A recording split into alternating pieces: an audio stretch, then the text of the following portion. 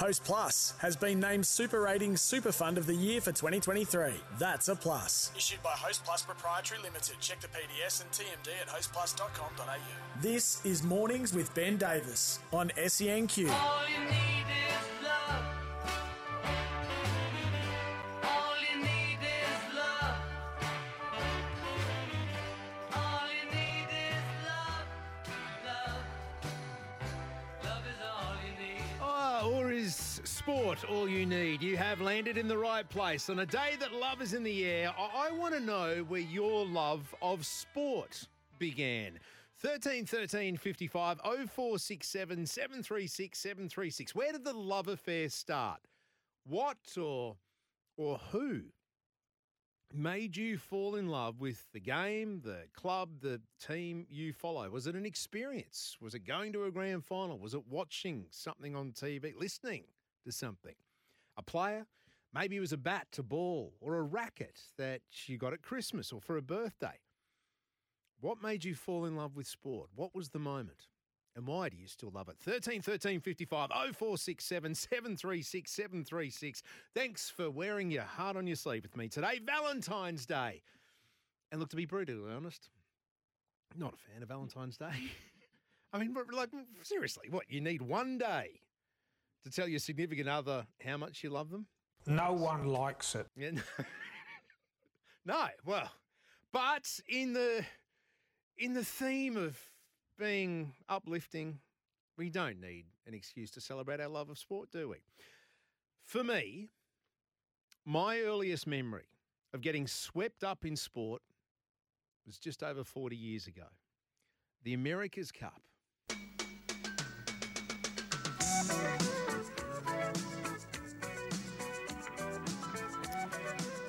I was 9 years old. I woke up early and watched John Bertrand and Australia 2 take down the might and power of America. Dennis Conner, Stars and Stripes, for what is the oldest trophy in world sport. Now, sailing couldn't give a rat's about it, and I was 9. What the hell would I know? But it brought a country together. That sense of national pride, it gave me tingles. I was 9.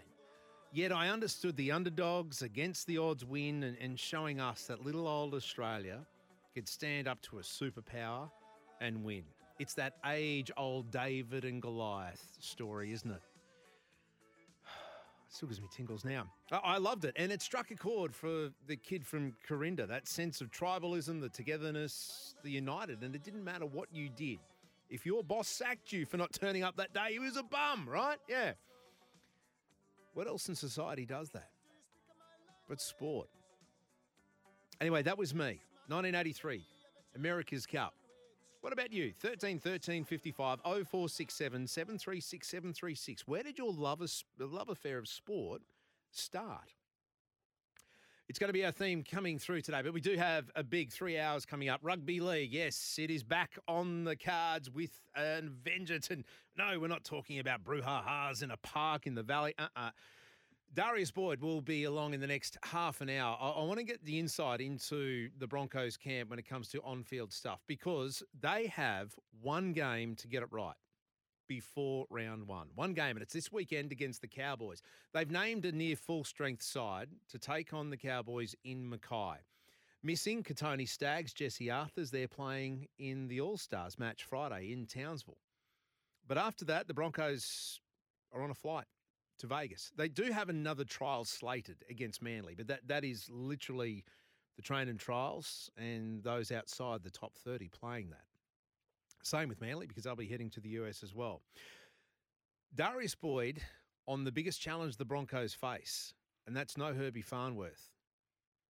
The centres. Selwyn Cobbo switching to centres, something that Darius has done from the wing to the centres and fullback. He's played all three positions, but what role has he been playing in helping that transition? And what role will Reece Walsh play? How important will the fullback be to making sure those edges, that defensive pairing, either side of the ruck, how will that play and how will the Broncos fare? What have they been working on over the off-season? We'll get stuck into that. You'll hear a full replay of Kevin Walters' chat with Patton Heels this morning. If you missed this, 7:20. Wow. He covered issues on field and off. And he answers a question from you. We had a caller, or Pat and Heels had a caller earlier in their program, wanting to know about the alcohol culture. Does that still exist in modern day sport? He was of the impression that it did. Players, do they turn up after a big night out to training with a skinful? What happens? Well, Kevy answers that, and he was open and honest. As I said, it's a big weekend for the Broncos. Selwyn Cobbo, that centre experiment, but also, whilst Kevy touched on that, he also touched on our top 5 for today. That's right, top 5. You will be compiling a top 5 list of the most underrated player in the comp. Oh, he was fantastic, in the trial against Winterman. And to be fair to Tristan, he was very good when he came in last year at different stages. So we're trying to work, a plan around bringing him into the 17, at some stage. But I feel it's best our best team to start the season will be one pretty close to that finished off last year. I know we've got 4 players that have moved on, but we've also had some players, play in those positions throughout the year. So if we can start the season really solid with a nice, solid lineup, and then gradually as the season goes on, we can introduce different traits and specialties that will improve us, I believe, as a footy team.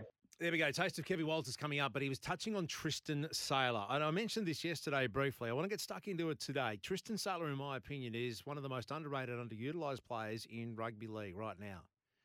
And I say that because the form that he showed last year when he did get a chance, and what I've seen at training, what I've seen in the trials, I know it was Wynnum, but with this kid, actually, he's no longer a kid, is he? He is good. He is real good. And he would be a walk-up start in pretty much every other team in the comp.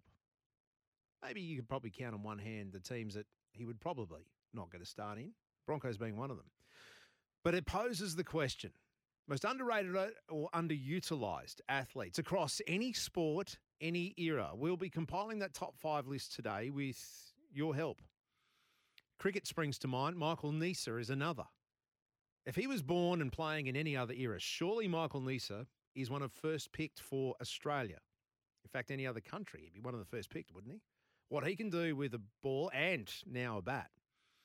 You think back to the likes of Stuart McGill. If there wasn't a bloke called Shane Warne, Stuart McGill plays 100 tests for Australia.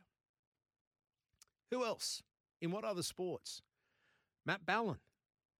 He springs to mind. Broncos assistant coach. He played 1 Origin for Queensland. The time Cam Smith was unavailable. If there wasn't a bloke called Cam Smith, Matt Ballin plays what? 20 Origins? Easy. So let's compile that top 5 list today. Underrated, undervalued players from any era, any sport.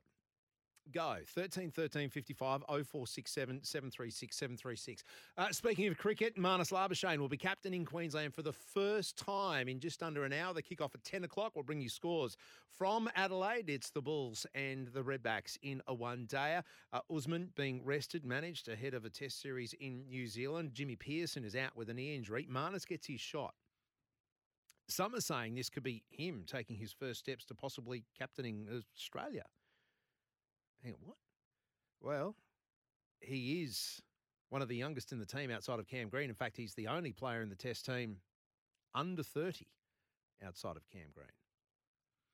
Marnus Labuschagne captaining the Bulls. Last night we saw David Warner's last stand in Australia. The last time we'll see him bat in this country. There are 3 games now until the T20 World Cup in June, which is happening in America and the Caribbean.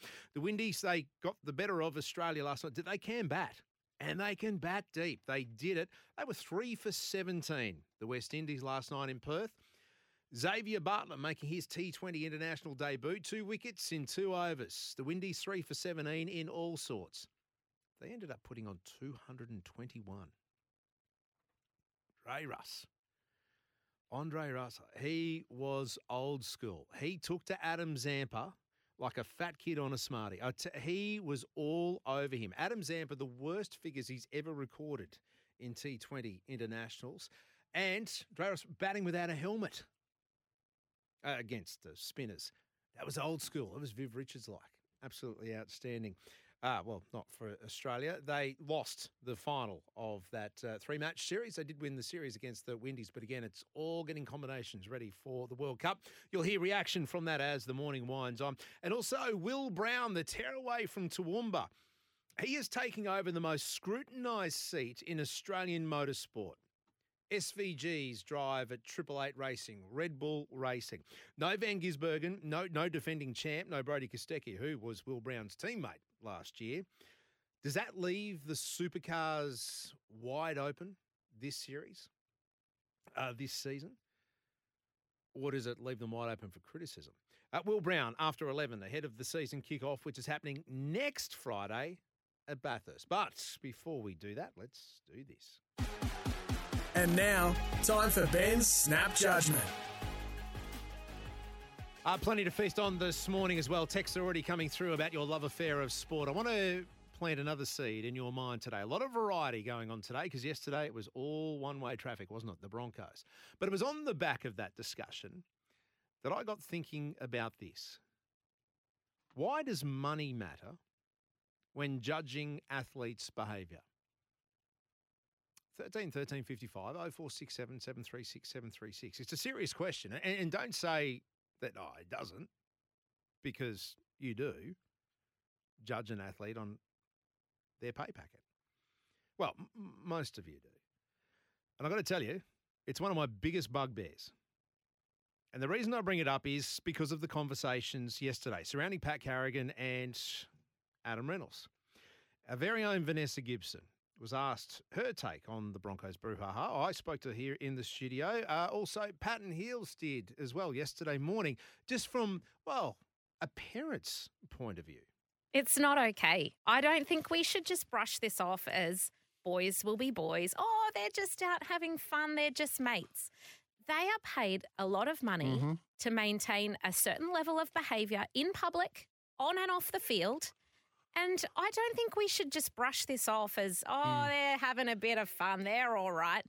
We can do better as a society. And as young, as with young kids playing sport, they are part of their contract is, this role that they have in the next generation. Those kids love that fan day.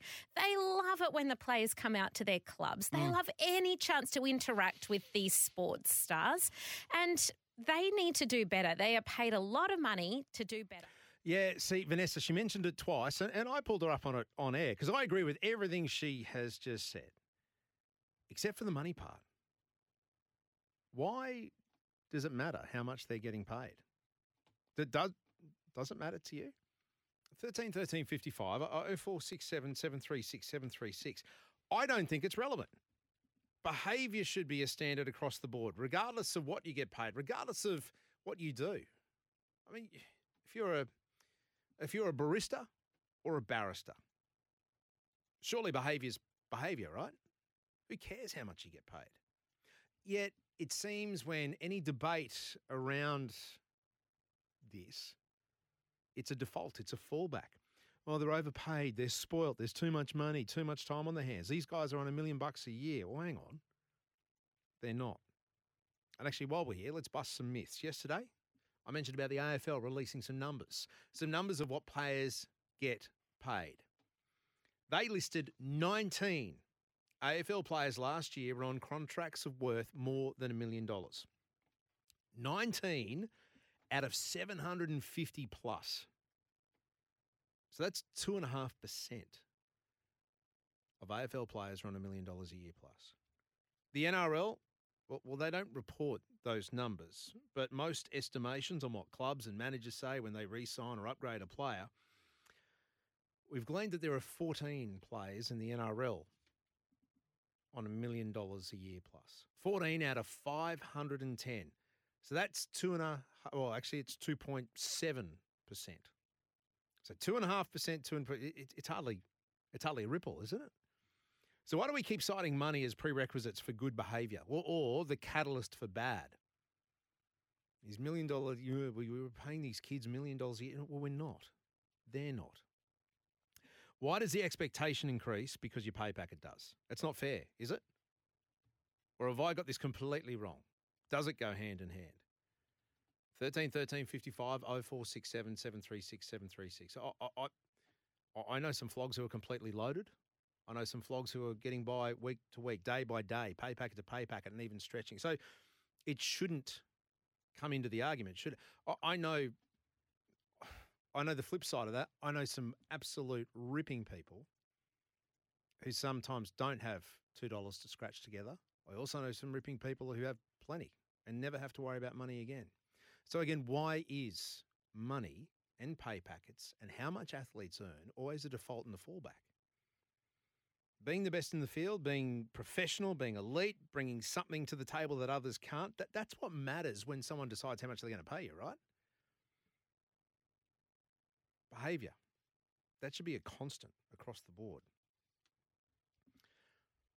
Surgeons, dentists, accountants, give me some other highly paid professions. Property, developers, real estate agents.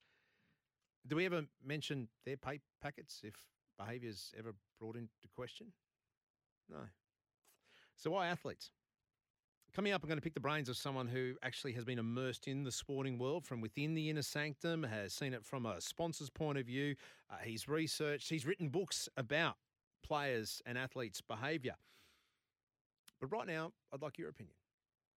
Does money matter when it comes to players' behaviour? Why do you always use it as a default in any argument? 13 13 55 0467 736 736. Not throwing stones, not casting aspersions, just curious. Aren't you? Remember, you're only worth what someone's willing to pay you. And if your behaviour's sketchy, then expect that payment to go down.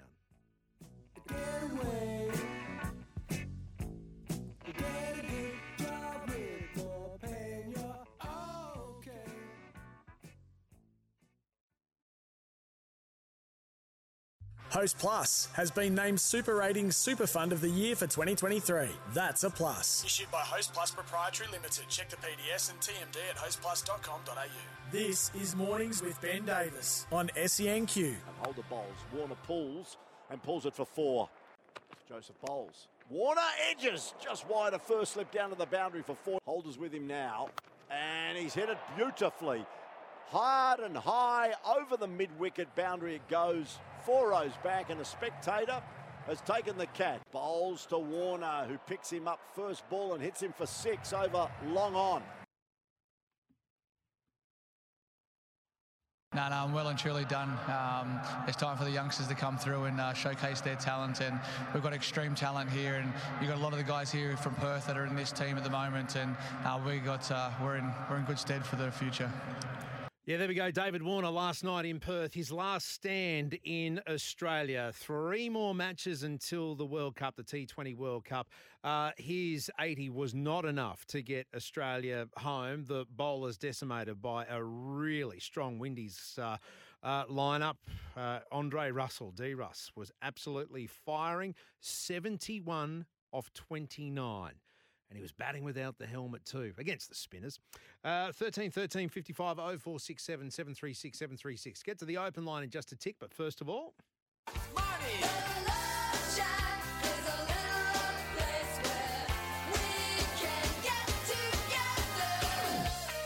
Yeah, text flying in. Your love for sport, where did it start on this Valentine's Day? Where did it start?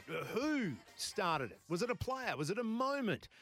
Was it an event you were watching? Tony, listening in Bundaberg, thank you, mate, for being part of the show. My love of sport started as a 7-year-old on the old black and white TV. 1972, watching the Munich Olympics and cricket on the ABC. He was engrossed. Tony, thank you. Thank you for sharing the memories. And it's lasted that long and continues. What was your love affair of sport? Where did it start? Winston, as a young ducky. Wow, the moment for me, maybe it was I think that's ducky is the word he was trying to use, but yeah, as a younger ducky, the moment for me was watching Michael Clarke's 329 not out at the SCG with Ricky Ponting and Michael Hussey in tow. It's an enduring memory because I wiped the 2010 NRL and AFL grand finals from my memory. 2010 AFL, I'm going to have to go back and think who they were. All right, Winston, so there we go. Michael Clarke, 329. Who or what was your love affair with sport? Where did it all start? Where did it all start? Greg has been holding on. Greg, good morning to you. What's on your mind, money or the love affair of sport? In fact, let's go both. Good morning. Okay, but very quickly, mate. Mine was Greg Cappell's 120 on debut and around 70-71 against the Poms. Magnificent. Nice. And just captivated you from there on in, yeah? Yeah, that's when I fell in love with sport. I was, what was I, 9, 10, yeah. Anyway, buddy, just the money or the talk about athletes and stuff. Yeah. In Australia, I think, mate, we call it the tall poppy syndrome. Yes. And that's the term people use when they're jealous of someone else's success and the money and the wealth and the fame that comes with it. And in the main, the most people that carry a media story nowadays are social media. Mm. And predominantly people that make these comments on social media are jealous. They're jealous of someone else's success, and they adopt a victim mentality. And the tall poppy syndrome is the default you go to, and you've got no other argument as to why they're successful and you're not. There you go. So it's because you can't formulate an argument. Hey, Greg, appreciate that. Tall poppy syndrome. I remember being explained tall poppy syndrome by my parents as a kid before the athletes were on the mega bucks that they're on now. So does Greg have a point? Let's go to, where are we? Launton. Greg. Another Greg. Good morning. Good morning. How are you, mate? Very well. Does money matter? No, it does not matter at all. I couldn't care if you're on $100 million or a $1. If you do something wrong, then, there's reasons for this, like Barnaby Joyce, like yesterday. He was on medication and alcohol. Mm. Maybe Patrick Carrigan needs an alcohol, ban for a while just to, keep him on the straight and narrow. Yeah, so but my question to you though, Greg, is why do people always go to their pay packets as a default? Is it tall poppy syndrome or is it something else? Oh, yeah, I'd say it'd be that. Look, I don't care. I don't care how much money you earn, no matter what job. If you do the wrong thing, even if you're on $1, you do the wrong thing, you pay the consequences. Yeah, spot on. Spot on, Greg. Hey, you and I on the same wavelength. Good on you, mate. Appreciate you listening. 13 55 0467 736 736. Look, thanks for making the switch. SENQ, your new home of sport here in Queensland, 6:93 a.m. If you're down on the Goldie, 16:20. But the best way to listen to is on the SEN app, of course. Speaking of Vanessa, she is standing by with a news hit. Darius Boyd, not too far away. Don't need money, don't take fame, don't need no credit card to ride this train. It's strong and it's sudden and it's cruel sometimes, but it might just save your life. That's the power of love. Yes, on this Valentine's Day, what made you fall in love with sport? What was the moment, or who was the player? Maybe it was someone you had up on your wall as a poster. Maybe it was the time you got a jersey, a ball, a racket, a bat for Christmas and didn't look back. For me, 1983, Australia 2, the America's Cup. Sailing, whatever, but it united a country. I was 9 years of age, and from what I can tell, the texts that are coming through, the phone calls too, which we'll get back to very shortly, I reckon that sweet spot, 8, 9, 10 years of age, was when it clicked. You may have played sport in a team previous to that, but that was just about having fun, about being a kid. But what is it that ignited your passion for sport? The reason why you've landed here on SEN, the home of sport here in Queensland, the Sports Entertainment Network. 13 55 0467 736 736. Jack has said, watching Usain Bolt at the Olympics. I was 8 years of age.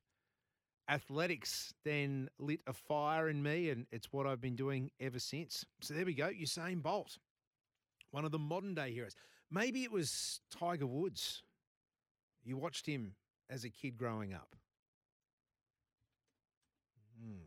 1982, Commonwealth Games in Brisbane. What about the Sydney Olympics in 2000? We have that chance in 2032. 13 13 55 0467 736 736. Underrated players, Jamie Siddons. Classy with the bat, but the calibre when he was around was just too strong. Jamie Siddons going to add him to the list. Actually, I mentioned Jimmy Maher before. He was in here picking up heels to go off to a Bulls Masters function today. Jimmy Maher. He played and won World Cups for Australia. But the era that he played in, Stuart Law can be in the same boat. Stuart Law plays one test, 54 not out, and never to play for Australia again. Because there was a bloke called a bloke called Steve Waugh in front of him. Adding him to the list. Tristan Saylor right now is the top of the list. Hey, this is a great one from Gary. Glenn Houseman. Always in the shadow of Kieran Perkins. Yeah. Glenn Houseman. There's a blast for the past. Brilliant.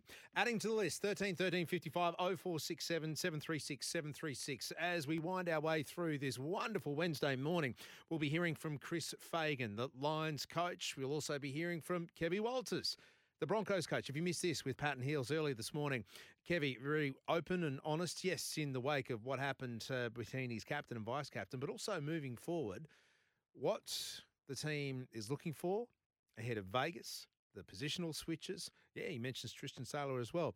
Playing that in its entirety after 10 today. But after this quick break, we'll be back to catch up with Darius Boyd. He is instrumental about what's happening on field with the Broncos. They have one trial against the Cowboys in Mackay this Sunday evening. And then that's it. They're on a plane to LA, and then it's Vegas. Round one. How important is this trial on Sunday? Well, I'll give you a taste of how important it is. Adam Reynolds is playing. Let's just let that sink in for a moment. Adam Reynolds, who doesn't play trials, is playing this weekend.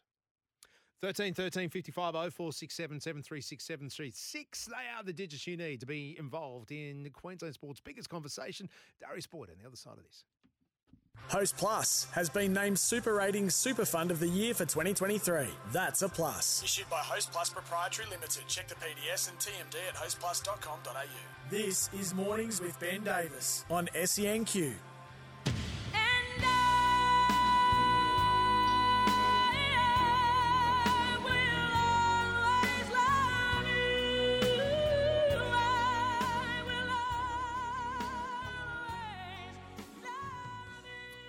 I think Slam and Sam is enjoying this just a little too much. Yes, Valentine's Day, your love affair of sport. Where did it start? John, thank you for your text. Growing up in Western Queensland, I remember driving through the brown wheat fields heading to the races. And all of a sudden, the colourful bookies umbrellas would appear and we'd arrive at the track to the sights of the jockeys, their bright colours, these huge athletic horses, the smell of the stables.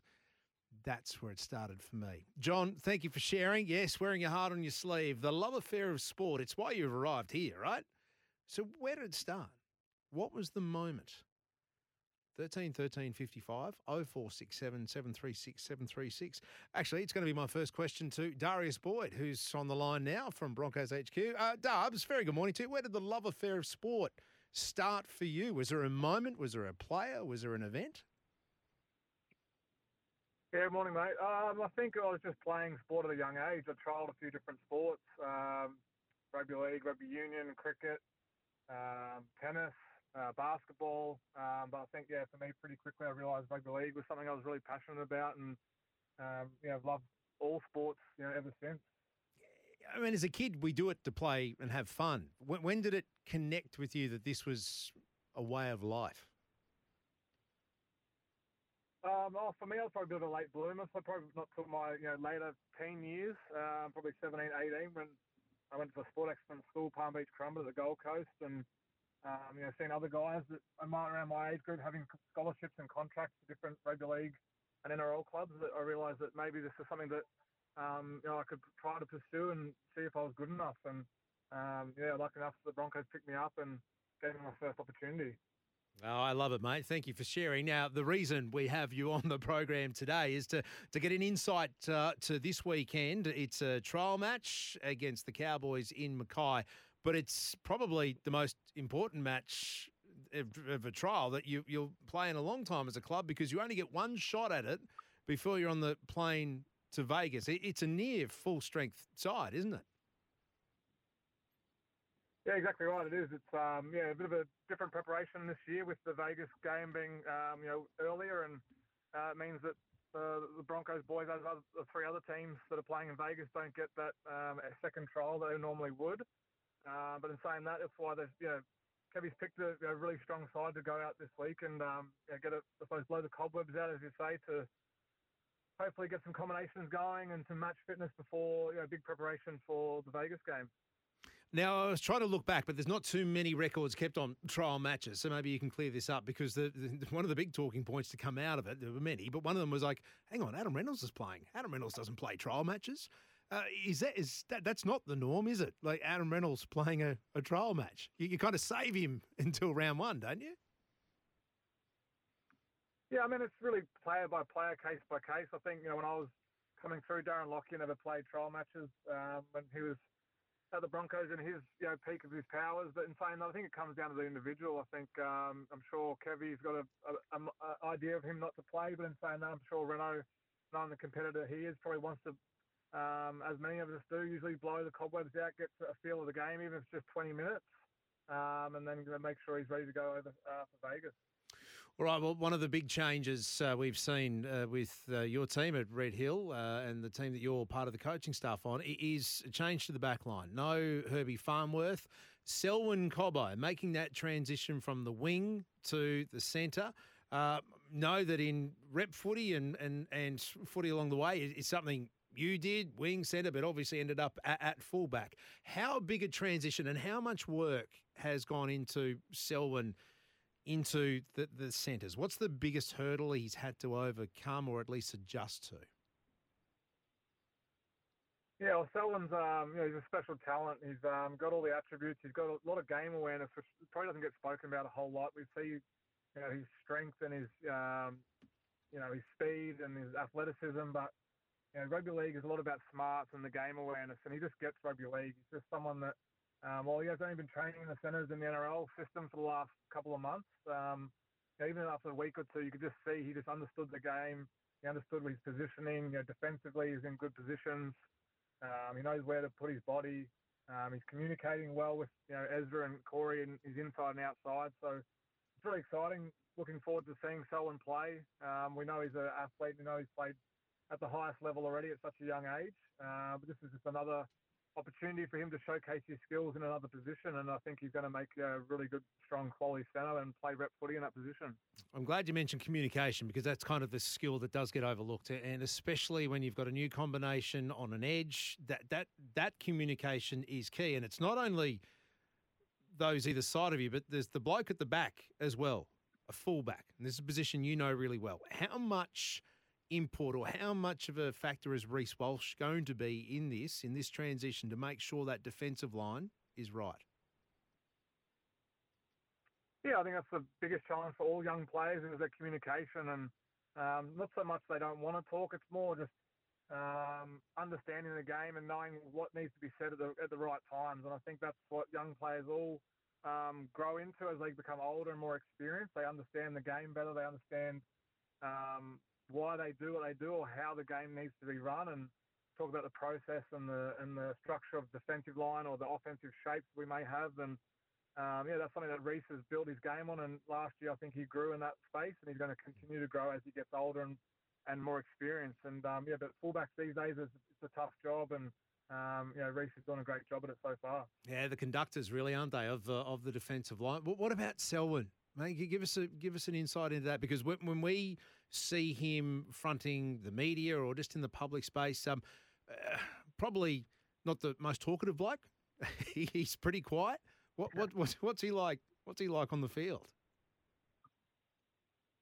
Yeah, I think that's something that a lot of guys, that depending on their personalities, is more of a shy, introverted character, Selwyn. But in saying that, when football comes, I think that's when they feel most confident and natural. He's been playing since he was a young kid, obviously, and his talents speak for themselves. And I think even just seeing him at training or speaking to Corey Oates and some of those guys, they say that Selwyn basically doesn't shut up on the field. So I think when you feel in your comfort zone, and rugby league's Selwyn's comfort zone, he's more than talkative. He understands the game really well, and he needs to keep talking with, like I said, Ezra and Corey, because as you mentioned before, the more communication you have, the more trust you build in that sense, the better off you go in your defensive line, but as a team as a whole as well. Mate, you've seen it firsthand, up close and personal. You've seen the GIs, you've seen the Israel Folau's, even Latrell Mitchell make that switch. How is Selwyn going to go? Because those comparisons will come. That's what everyone is thinking. Wing moving into an extra position. How will he go with those comparisons, and where does he stand in your mind right now after seeing those have been before him? Yeah, you can definitely understand the comparisons. I think Selwyn's going to be the next Selwyn Cobbo, which I think is really cool. We've got the Greg Inglis's, we've got Latrell Mitchell's, the names you mentioned, and Justin Hodges before them, and now we're going to have Selwyn Cobbo, and I think that's really cool for the next generation coming through that might not remember some of those older names, but they'll be aspiring to be the next Selwyn Cobbo, and I think that's pretty cool. Selwyn can make his own history and his own legacy, and he's already done that, and he's probably got another 10 years ahead of him to keep making that legacy stronger, and for the next generation coming through is going to be really special. Outstanding. We can't see it. We can't wait to see it in action this Sunday in Mackay against the Cowboys. Stubbs, before I let you go, I said at the beginning of the program, Tristan Saylor, who's got to be one of the most underrated, I'm not going to say underutilised because he's got a fair amount of talent in front of him. Where do you see him fitting in this year? Yeah, it's a good question. I think Tristan's one of those guys that I've come across in my time, whether I was a player or doing a bit of coaching stuff now. He's probably one of the smartest guys I've come across. He understands the game really well. He's always thinking.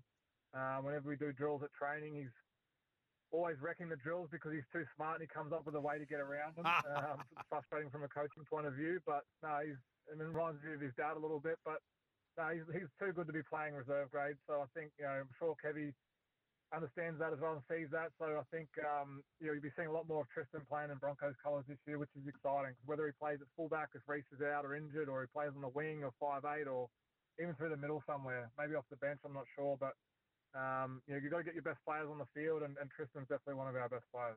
Outstanding stuff. Well said. Always great to chat, Dubs. Good luck for the weekend and then heading into Vegas. Darius Boyd from inside the Broncos bunker. Just an insight of what they've been working on over the summer.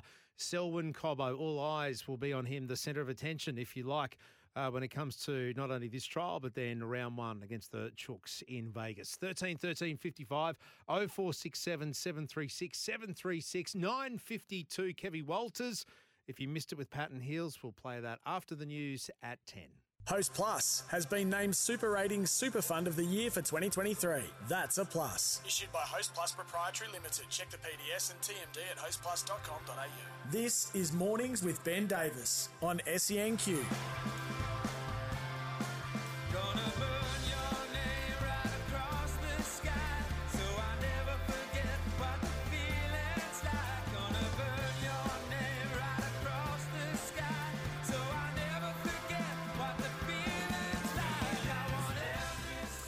Yeah, forget Taylor Swift not coming to Brisbane or at least Queensland. The email that I've just seen in my inbox, what about this? Pearl Jam is coming to the Gold Coast.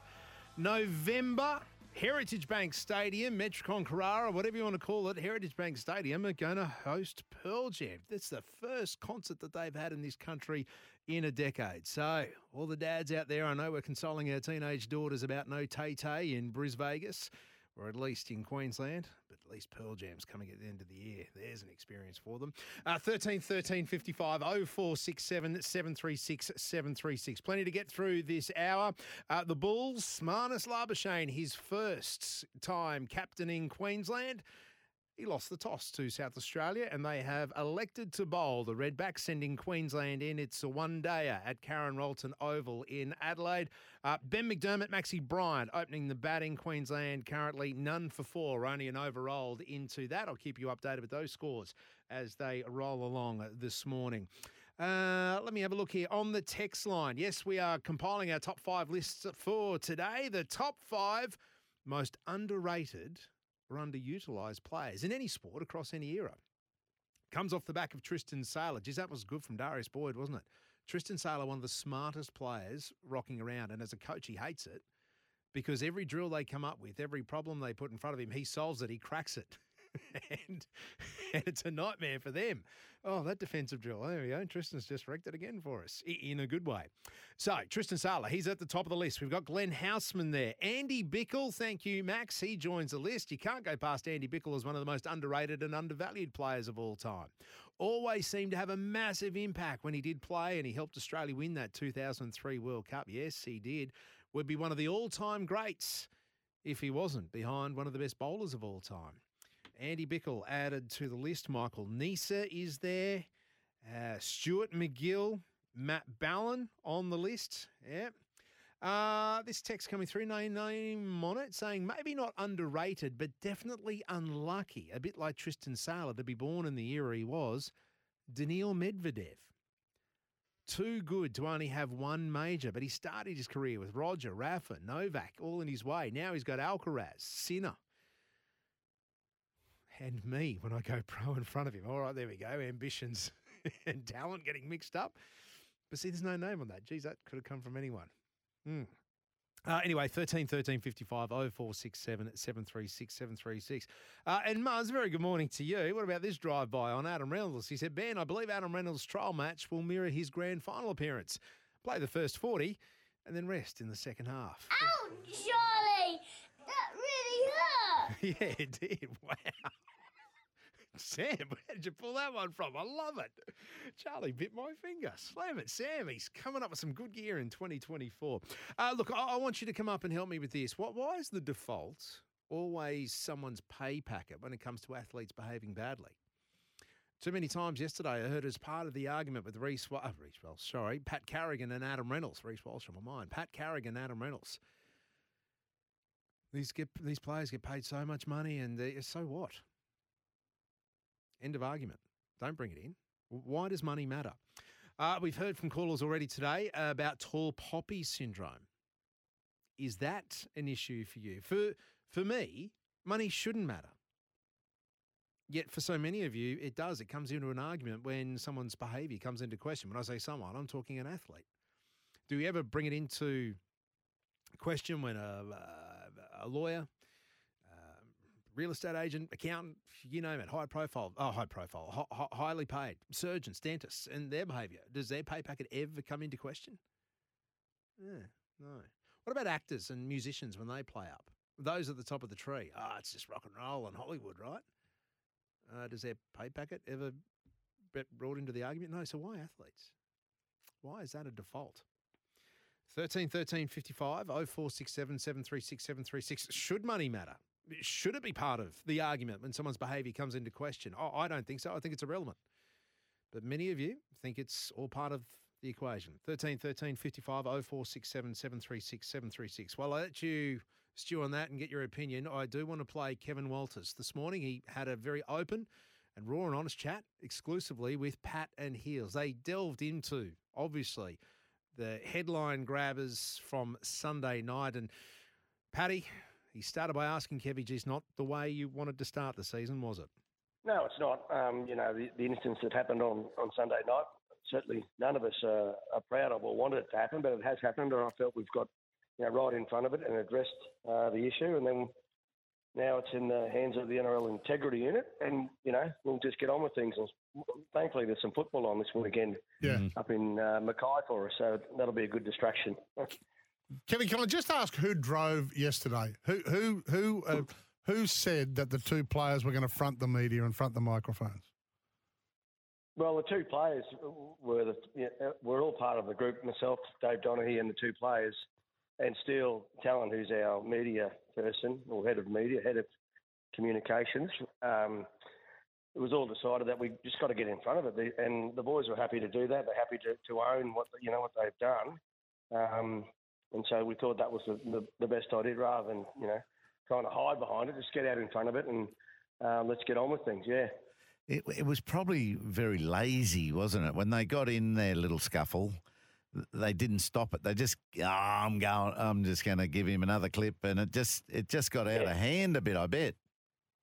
Well, you've seen the ex-Broncos players in your dressing rooms heels after one-day games at the Gabba with the carry-on. So, yeah, it is just play wrestle, and it just turned a bit nasty at the back end of it. But there's nothing sinister in it. They get on famously, all these boys. I've never, I've been around lots of groups that have got great connections, within the playing roster, and this is one of those groups. So, yeah, just one of those things that went bad late in the night. Or it wasn't even that late, really. It's just turned sour. So you were reported to be furious. Was that the case, or just explain to us how you did feel? I wasn't furious. I felt sorry for the two boys involved more than anything, because I know what sort of people they are. And Pat Carrigan and Reno, our captain, both do so much, in and around the community. They're such good people everywhere they go. So they, made a poor decision on Sunday night, and they're, paying a consequence for that decision. I'm sure they're learning from it as well. It's important when you do make these types of mistakes that you learn from it. I've certainly, I'm no angel myself when it comes to this sort of stuff, but this was 20, 30 years ago where, things have changed and the environment has changed, but it's just one of those things that happen, and we've dealt with it, so we're getting on with it. Yeah, and we'll move on as well. We've had a caller earlier about drinking culture. Kevin, I'm with you. I mean, sure, 20 or 30 years ago, and to a certain extent, I was a part of it. When I'm living with the Broncos, going to every training session, you'd have a few drinks and all that sort of thing. But I just don't think that culture exists now. And this was the week, as you know, like you have your fan day, you've got your launch this week. This was the week where you'd say, well, boys, thanks for an unbelievably tough preseason. Have a night out. And they're entitled to a night out. They're kids.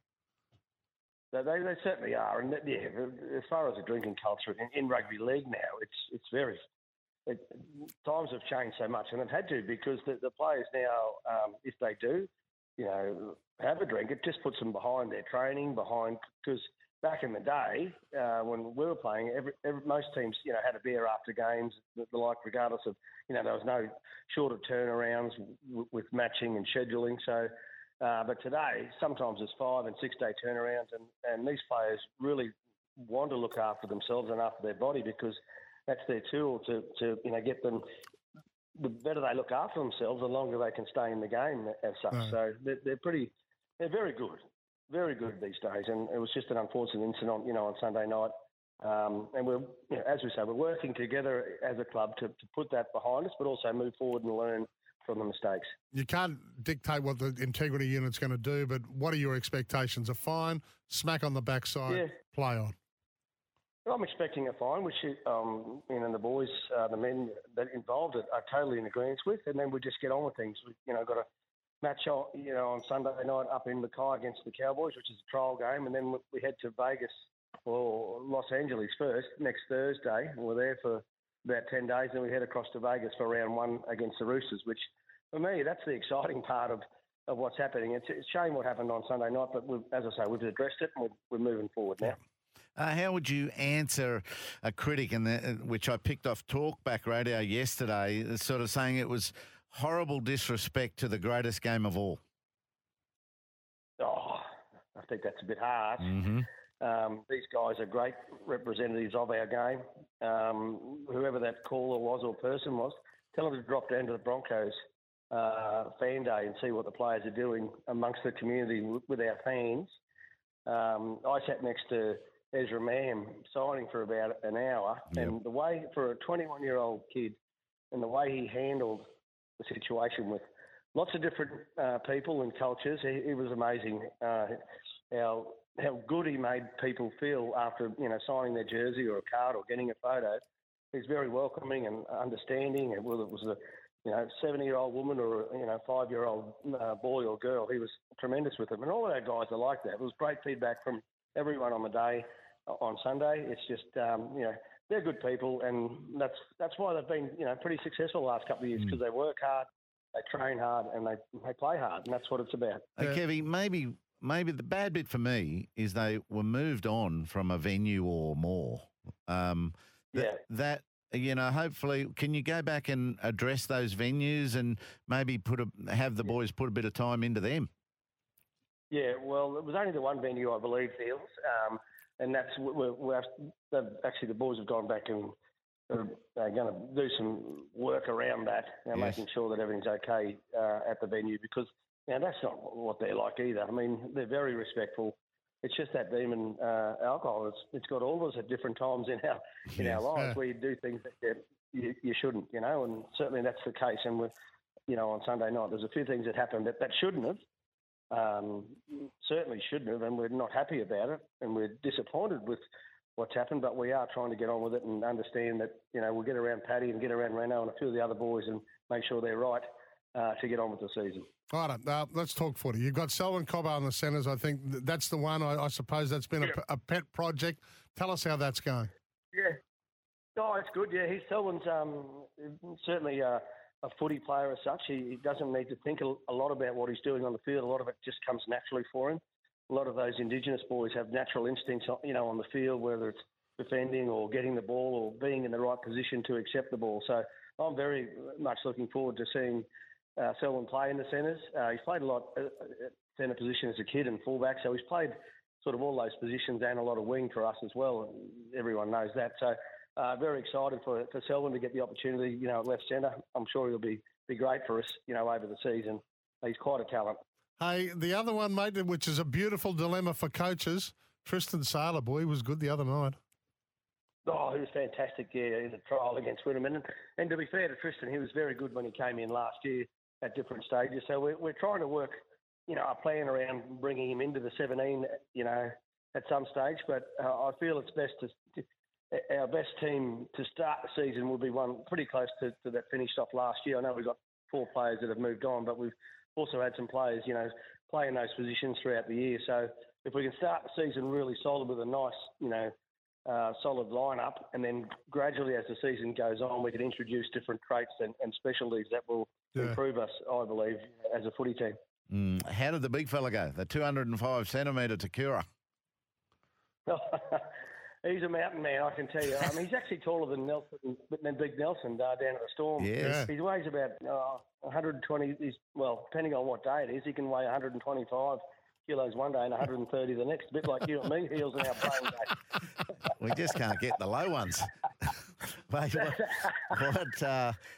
big unit. He's a big unit, and very athletic as well. He gets around the field well at training. He's still growing and still maturing into his body, so he'll get an opportunity too on Sunday night. We expect Benny to play some NRL this season. That's in his court. The ball's in his court as to how he looks after himself and how he plays and how he trains. Now, I want to know about the family situation, given that you've got about 15 hookers in the side. Does Billy still drop over with the grandkids, etc.? Oh, he's even bringing meat over now, so that's all about. Taking your washing away. A couple of bottles of wine. There's great competition for spots. That's one position where I feel we've got good depth, across the squad, but particularly in the 9 jumper, we've got, Billy in front there at the moment, and he'll obviously start the season there. But there's plenty of competitions for spots from young Blake Moser. Corey Pakes has had a terrific pre-season, and Tyson Smoothie is always reliable and gets the job done for us all the time. So it's a great position for me as coach to be in, to have some good selection choices there. Kelly, just to wrap it up, residue of the grand final, you would have wrapped it up, put it to bed. Are these young kids that are not scarred by that and they're ready to go? No, they're not scarred by it at all. We've reviewed the game in January when all the boys came back together. We've had a look at where we feel we can get better, and a couple of those spaces were some unforced errors that happened to us, in the first half, which we kept defending, which took some energy away from us in that second, in the last 20 minutes of the game. But also, we stopped playing footy and we just tried to hang on to win, which, as you guys know, you've been around sport a long time, that's not the right way to win. You don't often win when you're just trying to hang on and, just try and get through the end of the game and win. That doesn't work, particularly for us at the Broncos. We have so much skill in our group, to defend well and also attack well. So we stopped attacking, really, and just tried to hang on. So good lessons. When we get back there next year, or this year now, it'll be, those lessons learned will put us in a much better position, come that period, in the game or, in grand finals, bigger games, we've certainly got some good learnings from last year, that's for sure. Yeah, it's time to play. Yeah, Good luck, Kevy. Yeah, good luck, mate. We really love having you on the show. You're always generous with your time to us, and we appreciate it. Enjoy Sunday. It all starts up there at BB Prince Stadium Sunday afternoon at 3. Bronx v the Cowboys, and then we roll on into Vegas. Kevy Walt. Here we go. Whoa, yeah, here we go in Vegas, Kevy said. Sorry, mate, didn't mean to cut you off. Kevin Walters with Pat and Heels this morning. I thought it was important to replay that in its entirety. I know that different times of the day, different people are listening, and just the way he was so open and honest and refreshing and answered the questions. A question put to him by one of you callers, and that's the beauty of what we do here at SEN. You have questions. We will put them to those in the charge, the decision makers, the power brokers, about the alcohol culture. Does it still exist? Well, Kevy just knocked that on the head. 13 13 55 0467 736 736. They're over the grand final. Another team that made the grand final last year, quite obviously, the Brisbane Lions. Had the same result, although, and albeit just a little bit closer than what the Broncos got to Penrith. After 11, I'll play you some of Chris Fagan and what they have been working on in the off-season, but also how his team reacted and reviewed the grand final. We haven't heard much from Fags since grand final day. This, again, is an eye-opener, an ear-opener to what the Lions are doing in their tilt for that elusive premiership. 13 13 55 0467 736 736. They're the digits you need to be part of Queensland Sport's biggest conversation. We'll get to your texts, your calls straight after this.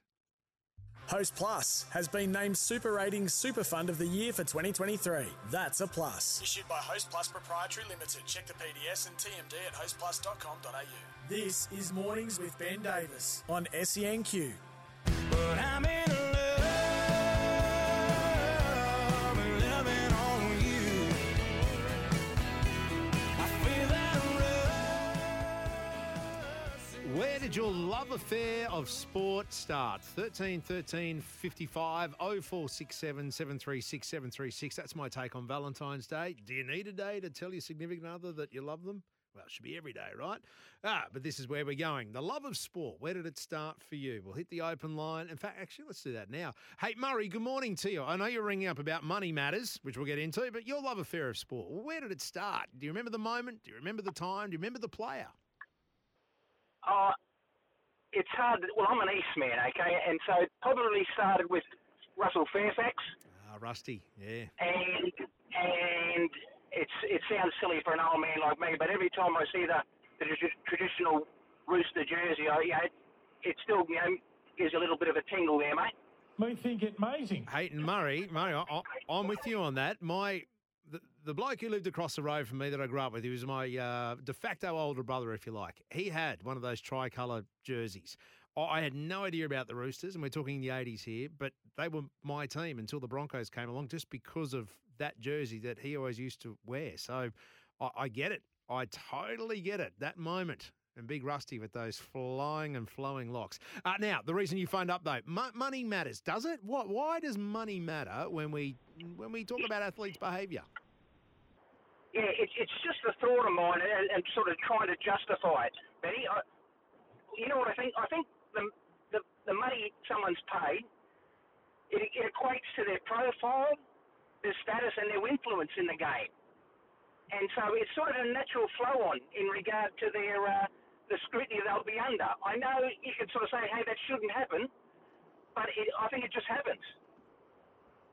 Murray, I get where you're coming from, and there is probably some merit in that, but I'm going to just play devil's advocate here. I reckon there's some players with a higher profile that people know. Okay, let's say Josh Brown, for example. Brisbane Heat, everyone knows who Josh Brown is. Now, is he on the $1 million a year? Is he on $500,000 a year? In fact, if he's on six figures, and I might be wrong on this, but if he's on six figures, I reckon he'd be lucky. So as far as profile comes now, especially with social media presence, you don't necessarily need to be on the big bucks. But I get where you're coming from. Maybe Murray's got a point. 13 13 55 0467 736 736. The reason I'm asking this question, it always seems to be a default, a fallback in an argument when an athlete plays up. Oh, but they're on so much money, they need to know better and do better. Well, hang on. They just need to do better. Who cares about how much they're getting paid? That's irrelevant, right? Yet it keeps coming back into the argument. Murray, does he have a point? Tall poppy syndrome. It's something that has been mentioned throughout the discourse of this morning. We're going to tap into this a little bit deeper straight after the news with Vanessa. We'll also hear from one of the major backers of supercars. Well, he was part of a championship-winning team. Major sponsor, Boost Mobile. Peter Adderton. Geez, he's got a bit to say about Brodie Kostecki. We'll hear from him straight after this. But now, Sam, it's time to cue Bon Jovi.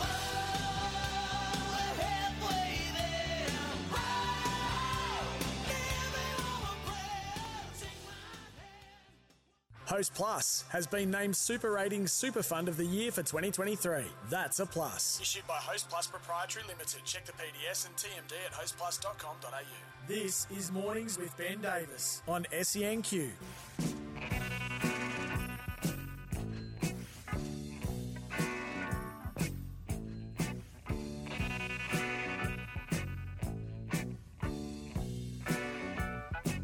.45, thanks for your company this Wednesday morning. Why does money matter when judging an athlete's behaviour? It's a default. It's something that you fall back on. Why? It's irrelevant, isn't it? Why don't we talk about their other achievements, maybe on field or off? Pat Carrigan, I know he was obviously front and centre with Adam Reynolds Sunday night and yesterday, fronting the media. Pat Carrigan, for the record, was a finalist in the Ken Stevens Medal for the NRL last year. What's the Ken Stevens Medal? Well, service to the community.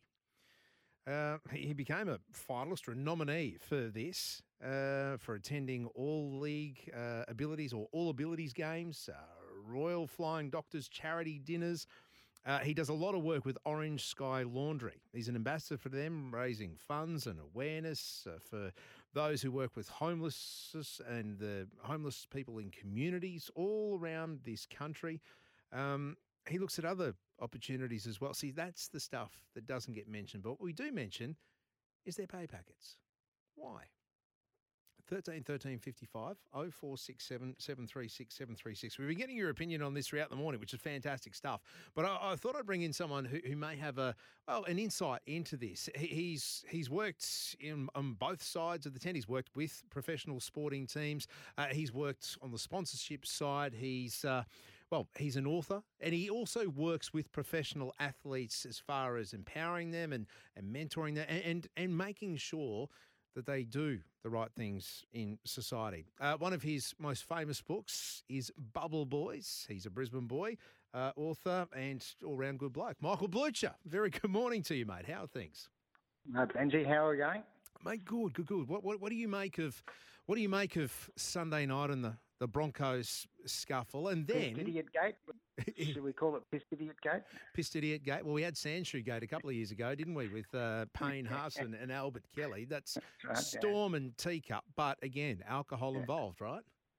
Yeah. Well, let's start with the premise, shall we, that nothing in sport is ever as good or as bad as the media makes it out to be. So let's use that as the grounding premise. So I'd put it to you that most of the people that just think that this incident, this behaviour, this egregious behaviour is egregious because the members of the media are calling it as such. So it's that time of year, isn't it, that the sports administrators of the football codes absolutely hate. The bulk of the cricket's gone, and we're just waiting for the footy to start, and we've got this kind of void that needs filling, and we fill it with anything that we possibly can. And when something as juicy and as antisocial, supposedly antisocial as this comes along, it's absolutely front page news. And I remember talking to David Gallup years ago, and he used to absolutely hate this time of year. He used to hate waking up in the morning and turning his phone on and just hearing the bing, bing, bing of messages of, oh my God, what has happened? So this is probably one of those ones that is dealt in-house with the Broncos yesterday. Pat Carrigan and Josh Reynolds fronting the media and having to explain their behaviour. Did they get it wrong? Did Pat Carrigan in particular, as you mentioned, very well-rounded individual, physiotherapy student, he has got it wrong, but by crikey, let's at some level can we show these guys some level of compassion. Michael, yesterday spent the best part of 3 hours. The majority of the show was taken up with this because everyone had an opinion on it, and it was polarising. It was half saying storm and a teacup, move on, nothing to see here. Others saying, yeah, they need some sort of suspension, they need some sort of punishment. But the big thing that stood out for me, and it wasn't just this incident, it always seems to be the fallback. Why do we bring players' salaries into this? Why do we bring pay packets into it when we're arguing about, well, they're on so much money? Hang on. That's irrelevant, right? Should it be? Or as actually, does that make part of the argument? Well, I think it's just the standards that we bestow on other people that we don't bestow on ourselves. And Wayne Bennett was always a huge proponent of this. The expectation that we just demand on young blokes, 25-year-old blokes who are overrepresented in all the different social ills, whether it's drink driving, sort of violence, domestic violence. That is the age bracket, the gender bracket that get into trouble in this sort of space. And if we're going to think that they're going to be devils on the football field Saturday and Sunday and angels Monday to Friday, we are absolutely kidding ourselves. So in relation to your point about money, Ben, I just think that's the one that everyone can relate to because everyone has a salary, and a lot of the time it comes from a place of envy or jealousy about how much these guys earn. Pat Carrigan walks into a pub, and the league fans, half of them want to be him, and half of them want to fight him because he's got what they ultimately, at some level, would like. Human nature. We've had callers talk about the tall poppy syndrome, and I guess that comes into it. But I don't want to paraphrase Bubble Boys, but one of the main premises out of it, and Ben Cousins was quoted, or not quoted, but Ben Cousins, the aura around him, the way he was treated at school, the way he was afforded other things that those weren't. It was almost like he was outside the rules, and that shaped him. So should there be a punishment coming down on behaviour like this? Of course, one of the most bizarre things I've heard in this incident the last couple of days is that aren't the integrity unit aren't they sending a couple of goons up from Sydney to talk to Pat Carrigan and Josh Reynolds and investigate the matter? Two guys, young blokes on the drink, having too much to drink, not going home early enough. That's all we need to know about this. Save your money, folks. There's nothing to see outside of that. I think more broadly, if you look, we've spoken a lot about Pat Carrigan. We haven't spoken much about Reynolds. And from my understanding of the incident, I think Adam Reynolds was really just trying to play the intermediary, wasn't he? And a couple of alpha males who. Yeah, and we could focus on that. And nobody more than Adam Reynolds has helped right what was a few years ago, not that long ago, a sinking ship. Broncos were an absolute rabble.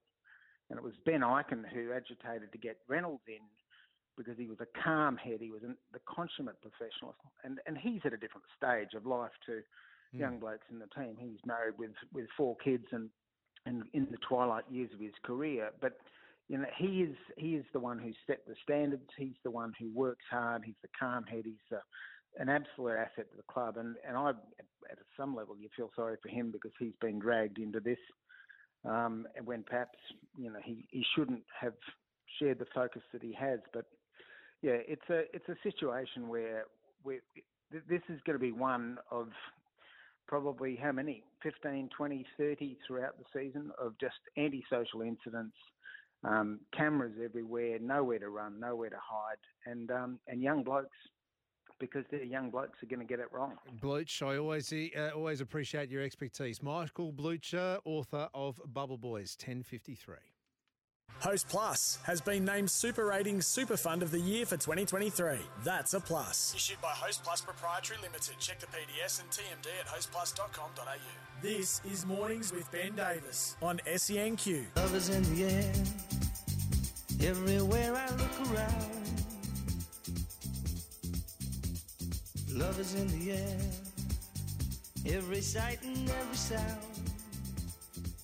I've got to ask Michael Blucher about his love affair with sport and where did it all start? That's the big question today, this Valentine's Day. Your love of sport, where did it start? What was the moment? Who was the player? When was it? What event? 13 55 0467 736 736. Interesting chat, wasn't it, from Bluch? I'll get to your calls too. We're running hard up against the news. 11 o'clock here at SEN, we'll get to calls. Love affairs with sport, and from inside the Lions Den, Chris Fagan dissects their grand final review. Interesting stuff indeed.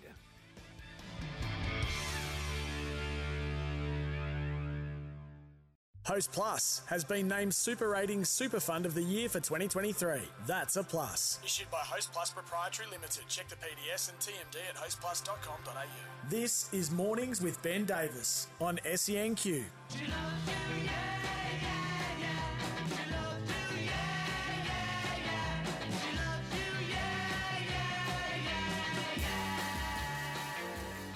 Valentine's Day, the way we're celebrating it here is your love affair of sport. Where did it begin? What was the time, the moment that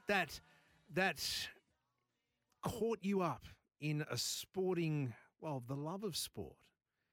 Why you've landed here on SEN? Why this is tuned into your dial now? Why you have supported a team? You support a player, maybe support a club. Was it something handed down to you from generations because your dad and your granddad did, or parents, whatever it may be? Or was it a jersey that you were given for a birthday or handed down? Maybe it was when you picked up a cricket bat for the first time. Maybe it was watching, as a lot of callers have said this morning, Greg Chappell blaze away in his maiden century.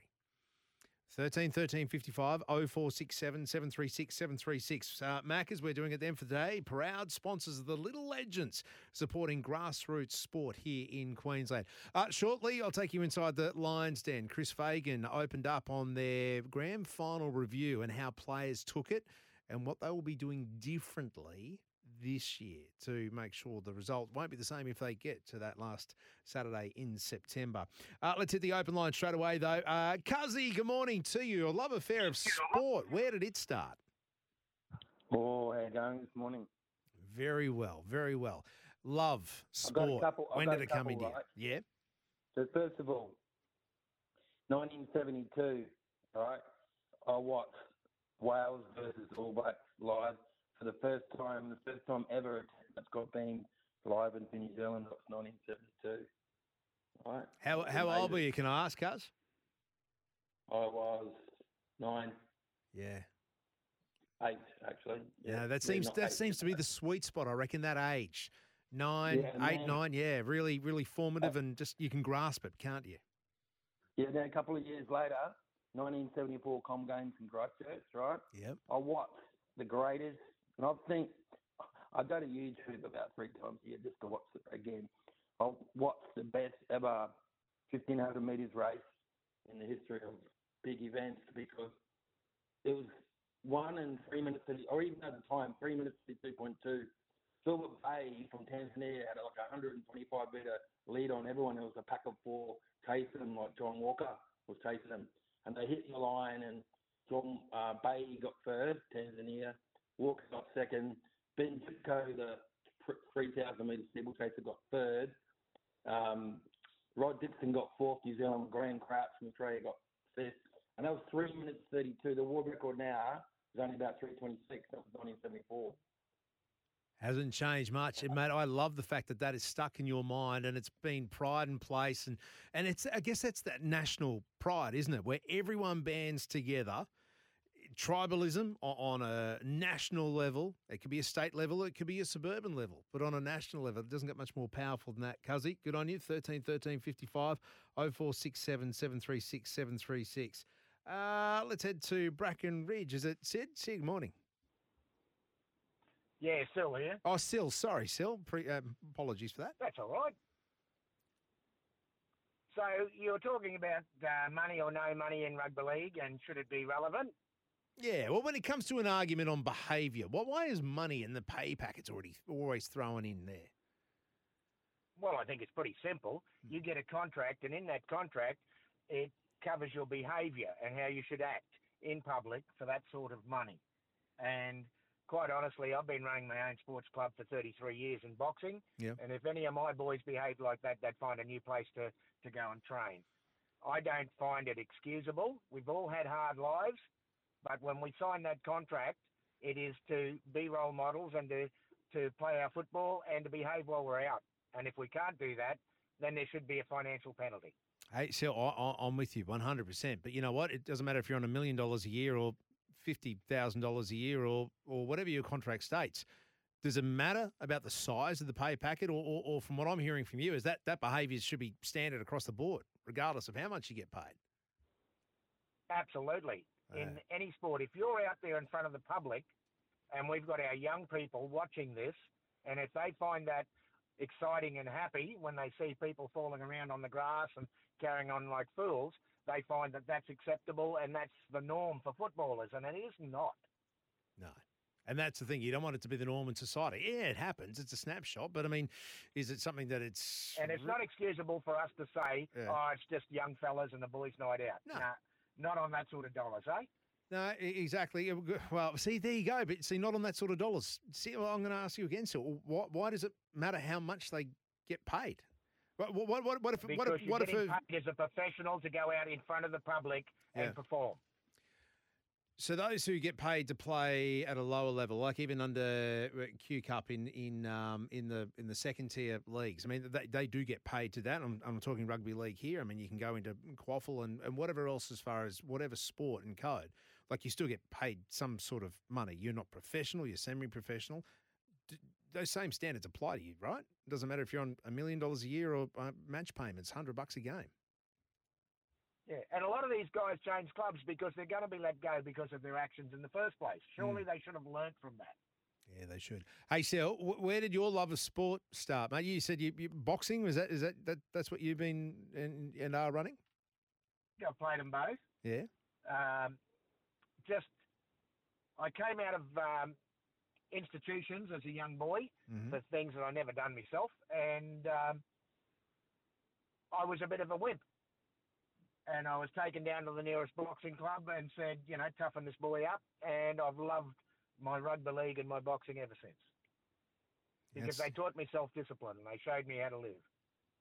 There we go. Right there. Good on you, mate. Appreciate it. Thanks for wearing the heart on the sleeve. Outstanding stuff. See, sport, it brings a society together. It unites us. And it doesn't matter what you do, what path in life that you choose. Sport is the great uniter of society. But somewhere it started for all of us. What was it? What sparked your love affair of sport? 13 13 55 0467 736 736. I'll get back to your text too on the most underrated players. We're compiling our top 5 list today on that. And it's on the back of Tristan Salas. Truth, if he's playing for pretty much any other NRL club, he's a walk-up starter, isn't he? In at least the 17, maybe even the 13. But there's seen so many athletes over time just like him. On our list so far, we've got Stuart Law, we've got Glenn Houseman, Andy Bickle. Let me see. Who else? I can't even read my own writing here. Oh, Matt Bellin, Michael Neser. Keep them coming through. Our top 5, 13 13 55 0467 736 736. You've already heard this morning from Kevy Walters, Brisbane coach, involved in a grand final. The result didn't go their way. Patton Heels asked Kevy about the residue, the hangover from that grand final loss. Sweet. We're all good. We're fit and firing. We're coming back stronger. What about the Lions? They were less than a kick away from winning the premiership. How did they review the season? Chris Fagan, he spoke to our colleagues, Tim Watson, Gary Lyon, yesterday down in Melbourne. Well, we've played finals the last 5 years and we were less than a goal away to play 5 prelims in a row. So we've been knocking at the door. And when we first started playing in finals, we were a very young team. Now I feel like we've gathered a whole lot of experiences that will stand us in good stead for the future. And unfortunately, our list isn't that old, and the majority of our players are about to come into the peak of their careers, I believe. So, and in going by their attitude that they've returned, I think that will make us hungrier than ever. And we believe that, if we play well enough, we're good enough to do it. It's easy to say, it's harder to do, and you need a little bit of luck with injury, and you don't know how much some of the other teams are going to improve. But Our group now have played in a grand final. I said to them after the grand final, look, before today we had 3 blokes that have played in the grand final. Now we've got 23, and you'll all be better for the experience. And, we milked that for all it was worth in the 2 or 3 days post the grand final, just to, remember the lessons, lock them away in the vault. Hopefully we get back and get another chance. But that grand final came down to moments, really. And, I talked to the players about the idea.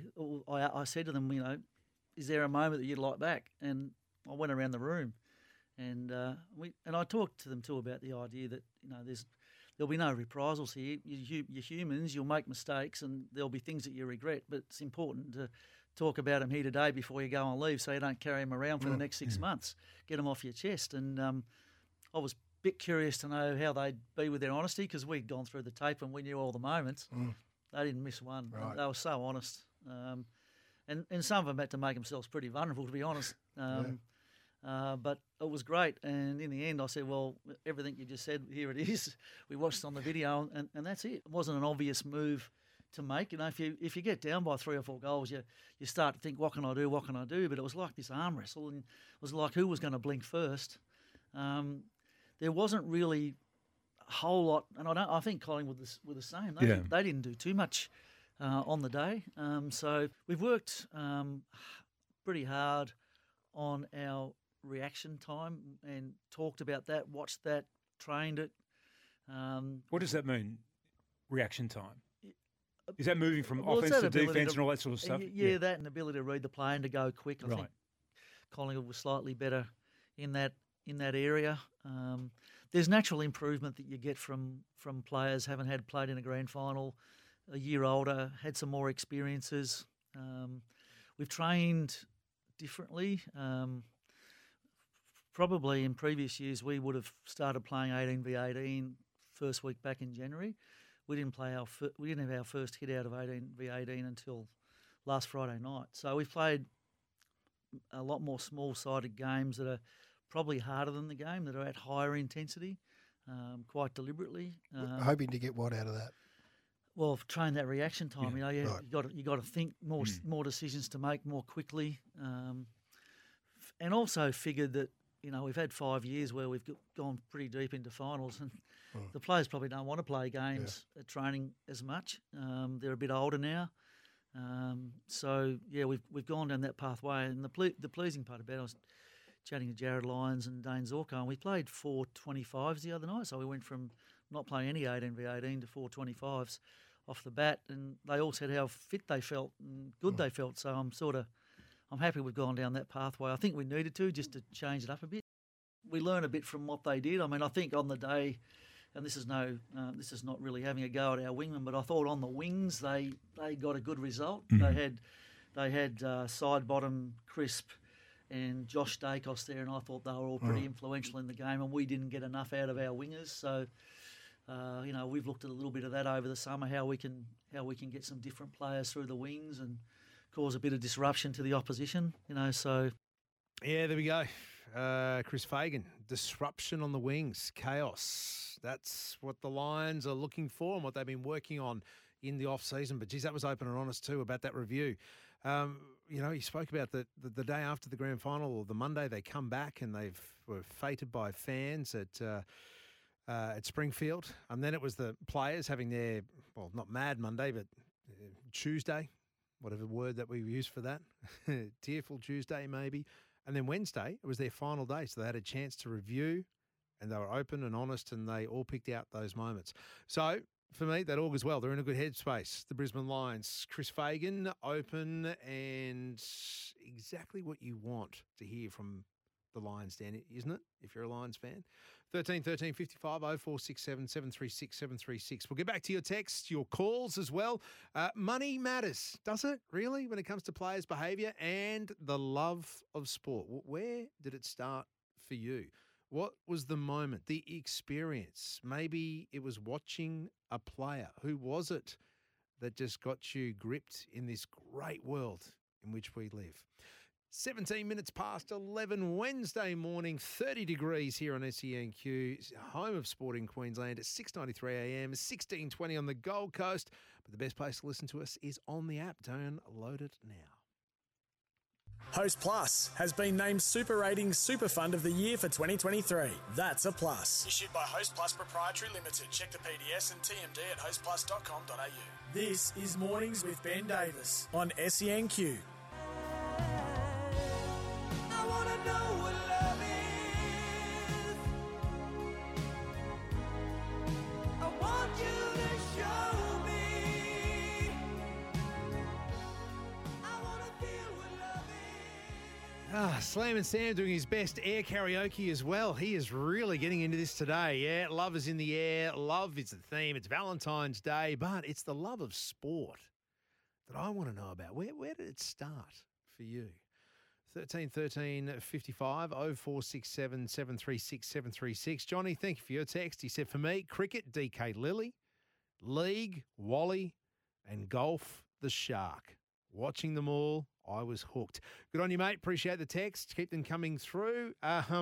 Looks like Sam's got his family texting in too. Sam, you're a guru. I love how apt your music play-ins and voice bites are. Me think it amazing. No, Sam, you got his family texting. Oh, no, that's from Murray, the Black Button Ambassador. I didn't know he was related. What about that? 13 13 55 0467 736 736. We'll get an update on what's happening with the Greyhounds in just a tick, but let's head out to Callumvale. Mike, good morning to you. Where did your love affair with sports start? Probably my older brother sneaking me past where I should have been at school and taking me to the Sheffield Shield. Oh, nice. Do you remember the match? Do you remember who was playing?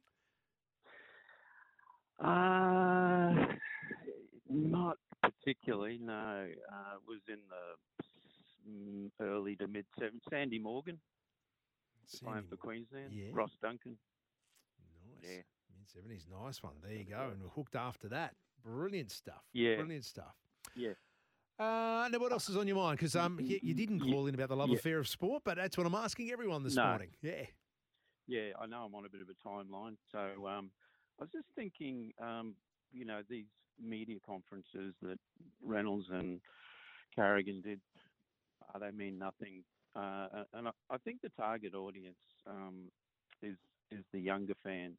And I think, I can't put it into words, but does there need to be some just fireside chat with Dobbo or somebody, or yourself interviewing them and directing their comments at kids in schools and trying to restore it. And I think the impact on the two boys will be longer lasting if they know that they're directing it at kids.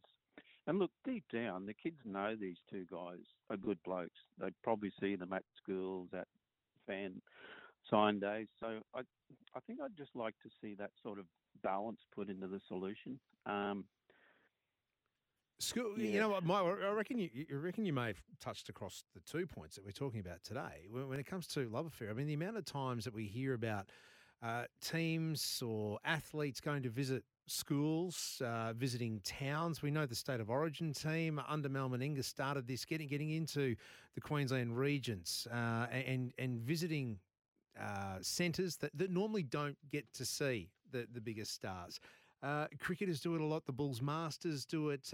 Queensland Bulls and Fire, they play. And the Heat, they go to Mackay, they go to Cairns, Townsville. They touch the regions. And as kids, you're right. You do remember that. You do remember when you see your sporting heroes, and even if they're not athletes in the flesh, they can have a real impact on you.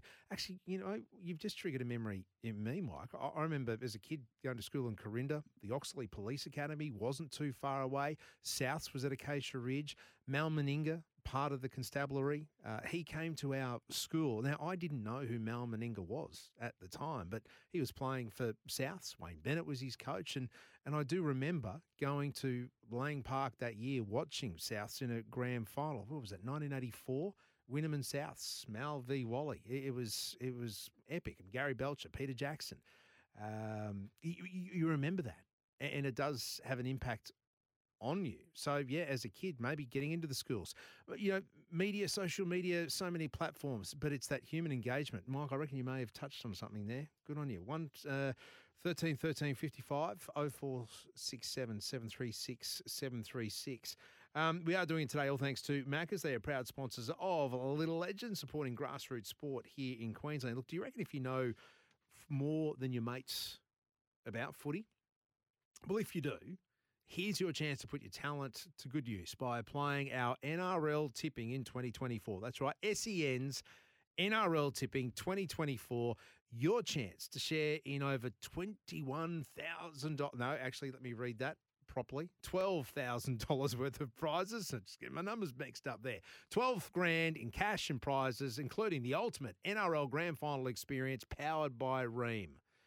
Before I get myself into trouble, again, the T's and C's, $12,000 in cash and prizes, a grand final experience. You can even start your own private league, play against your mates. Sign up, nrltipping.sen.com.au. Get tipping today, all thanks to our great mates at Ream. All right, I promised this before 11 o'clock. Let's touch base with what's happening down at Brisbane Greyhound Racing Club. Thanks to our amazing partners there. Luke Gatehouse is on the line.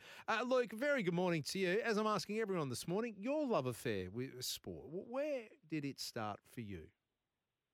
Good morning, Benny. I think back when I was about 7 years old, I got my first treble and have been in racing ever since. So that was my love affair with sport, and I've been going to footy since I can I remember. So, yeah, footy and racing, that's my love affair with sport.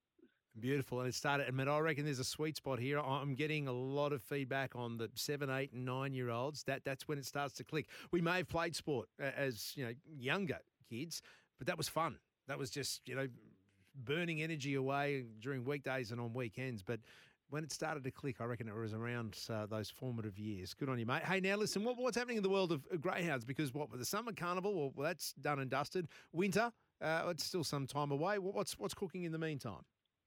Well, we've got this weekend, we've got our monthly Homewood Hounds Greyhound Adoption Morning here at Albion Park, and it's from 10 o'clock to 1 o'clock in the afternoon. You can come along and meet some greyhounds.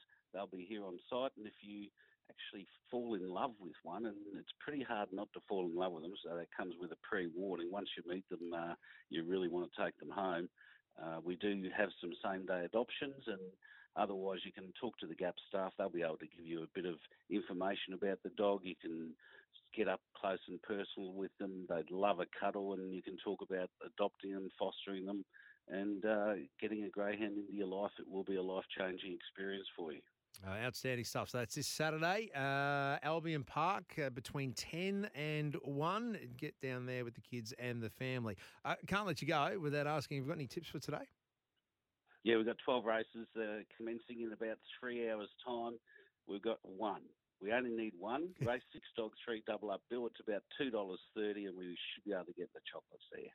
Race 6, Dog 3, double up bill at about $2.30. Outstanding stuff. Luke, appreciate it, mate. Brisbane Greyhound Racing Club. Visit brisgrays.com for all your function and event information. Look, chances are you are about to lose. For free and confidential support, visit gamblinghelponline.org.au. 11:31, time for a news hit.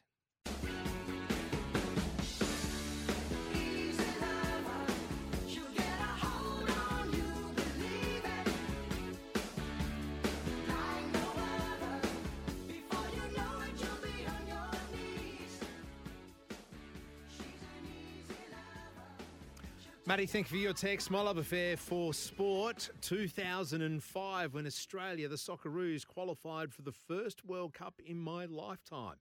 John Aloisi, bring it on. So there we go, gripping a nation. Yeah, it was. Socceroos fever gripped a nation. I know that sounds cliche, but that's kind of the point, right?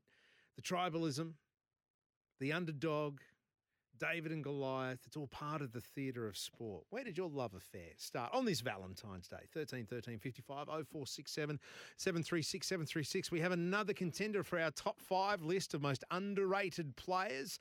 Players who, well, just kept getting knocked back because there were others better than them in their way. But this one's coming in from Adam. Adam from Morningside. Happy 24 to you. He said, look, I think Sean Berrigan is one of the most underrated in NRL history.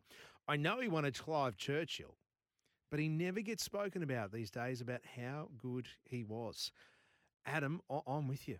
Barrow pretty much won that grand final for Brisbane in 2006. But it's true. He was switched. I mean, he was the hooker, the utility, but he was switched to the centres basically to mark and shut down Greg Inglis. And he did that.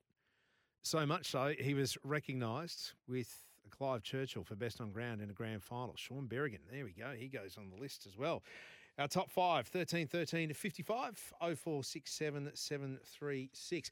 Will Brown, not too far away. The tearaway from Toowoomba. Supercars, the season starts next Friday at Mount Panorama. I want to pick his brains because he jumps into, well, one of the most hotly contested seats, probably the most scrutinised seat in Australian motorsport, and that is of SVG at the Superpowers of Supercars, 888 Racing. He was also Brody Kostecki's teammate last year. I know the drivers are supporting the drivers. Great to get his take on that. But, I mean, no Brody Kostecki, no SVG. Well, what does that mean for Supercars this year? Does that leave it open, as in an open field, an open series? Will Brown, not too far away. Before we do that, though, let's do this.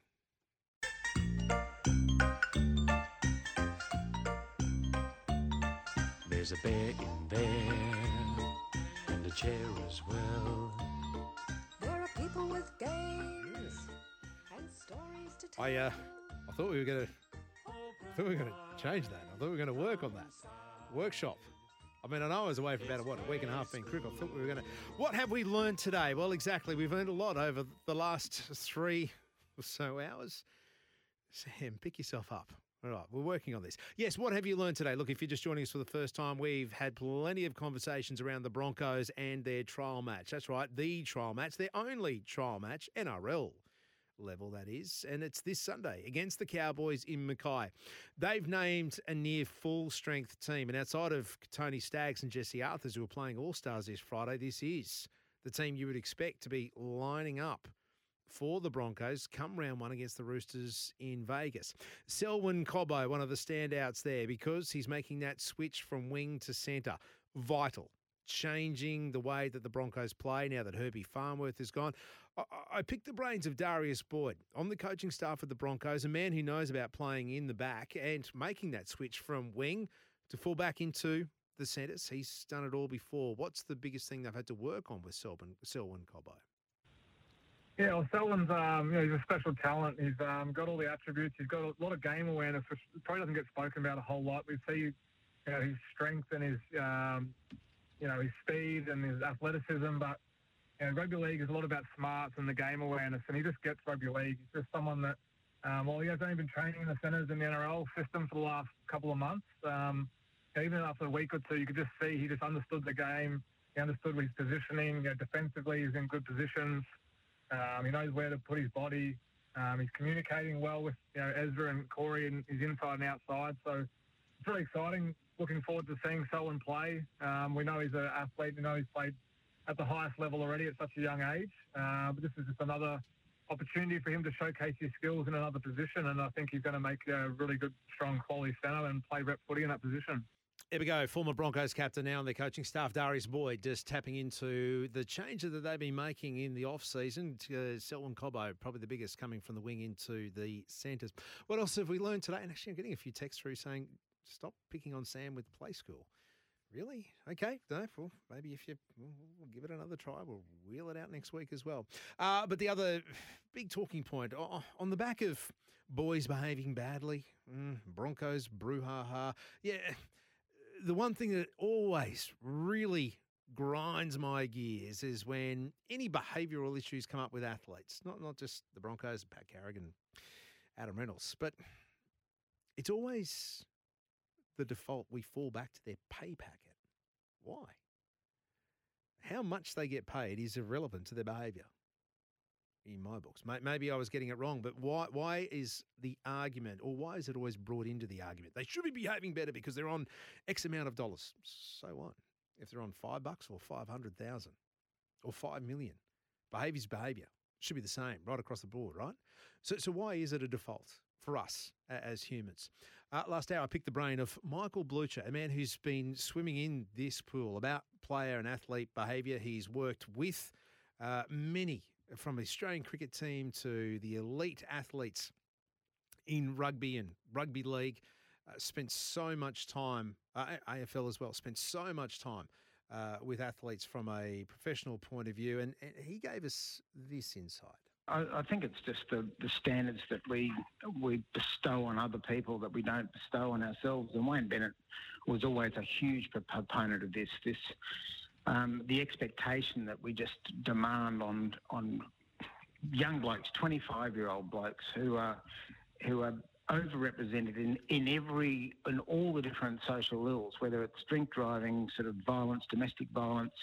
That is the age bracket, the gender bracket that get into trouble in this sort of space. And if we're going to think that they're going to be devils on the football field Saturday and Sunday and angels Monday to Friday, we are absolutely kidding ourselves.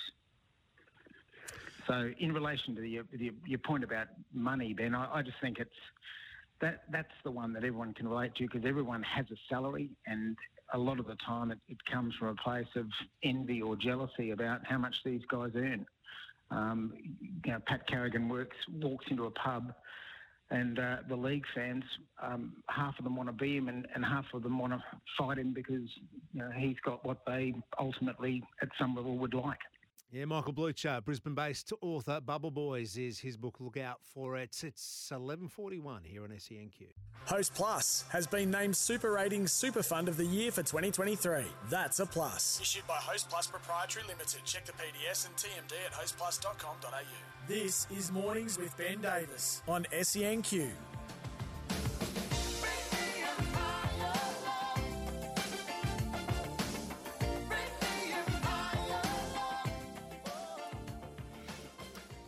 Funny, we had the cameras in the studio turned around to Slam and Sam. I've never seen a man more passionate and just pumping when he comes with these love songs.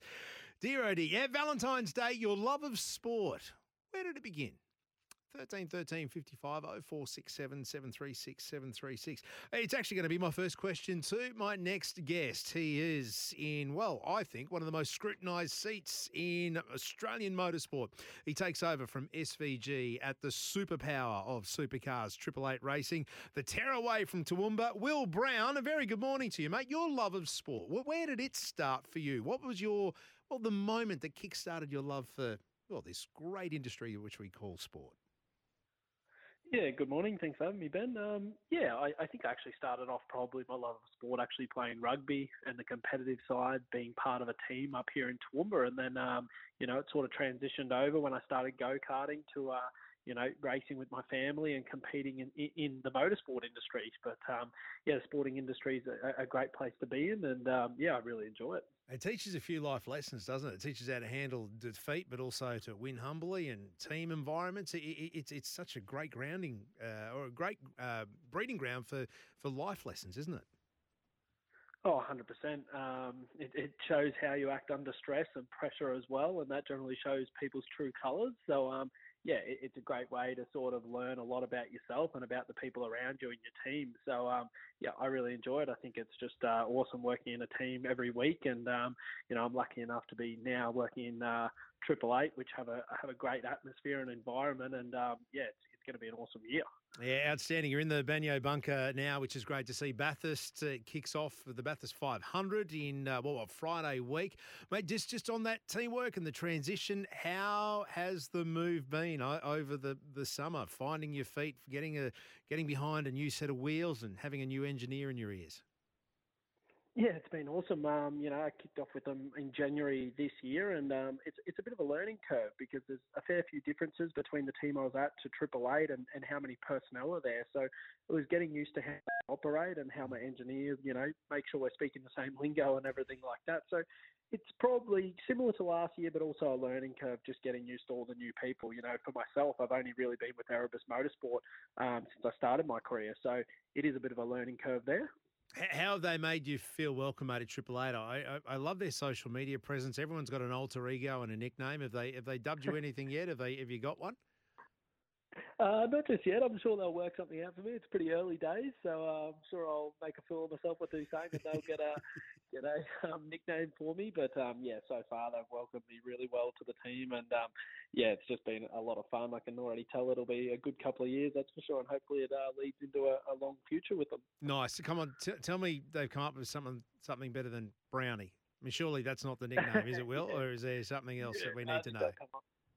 I think they'll come up with something better than that. Yeah, good one. Hey, you mentioned about handling pressure and how I started this. I mean, there is a fair bit of pressure coming into this team because they are one of the benchmarks, one of the pace setters, and SVG, it's the seat you take over from. He's one of the best we've seen in modern times, but he's not there. Brodie Kostecki, the defending champ, not there. This is, to me, this Supercars season is open and ripe for the taking. Oh, 100%. It's anyone's, championship to take right now. And with the Gen 3 cars, it's made the racing closer than ever. So last year, my ex-teammate Brodie Kostecki did an awesome job. To not have him on the grid is really disappointing. You always want to beat the best. But yeah, this year we've got an awesome opportunity to try and win the championship. Even last year, I was leading the championship at the halfway point, and we won a lot of races last year. So I haven't really added any extra pressure on myself jumping across to this team. I think they've given me the tools around me I need and the personnel to win. So yeah, I think it'll just be more getting that consistency that I probably lacked a little bit last year, and taking it hopefully to the top of the championship. Well, that's the thing. It's a weird space to be in sport, because normally there is a defending champ, there's a title holder, there's the one to beat.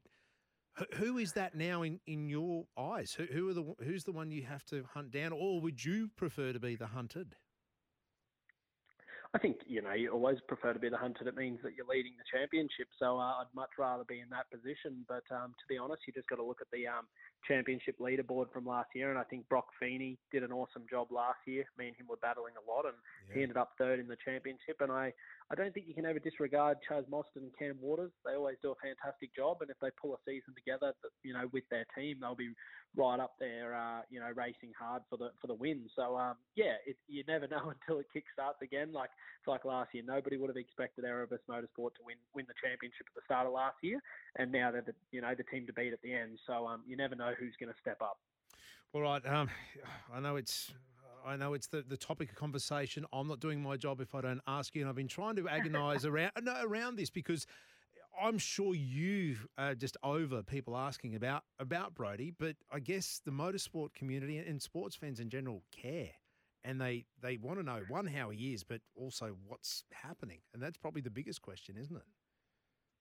Yeah, I understand for all the fans and everyone involved, but everyone really wants to know what's happening, and that's completely fair enough. Unfortunately, I guess that that they can't comment on that right now, and hopefully it comes out soon in the future. But what I will say is I think we need the champ on the grid.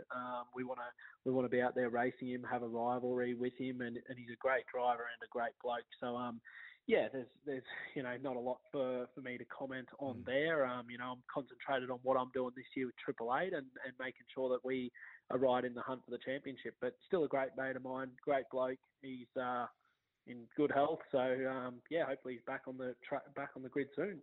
What's your gut telling you, mate, or even from the conversations you may have heard to be part of it? I don't want you to break any any friendships or any secrecy here, but in your gut, do you expect to see him back on the grid at some stage this year?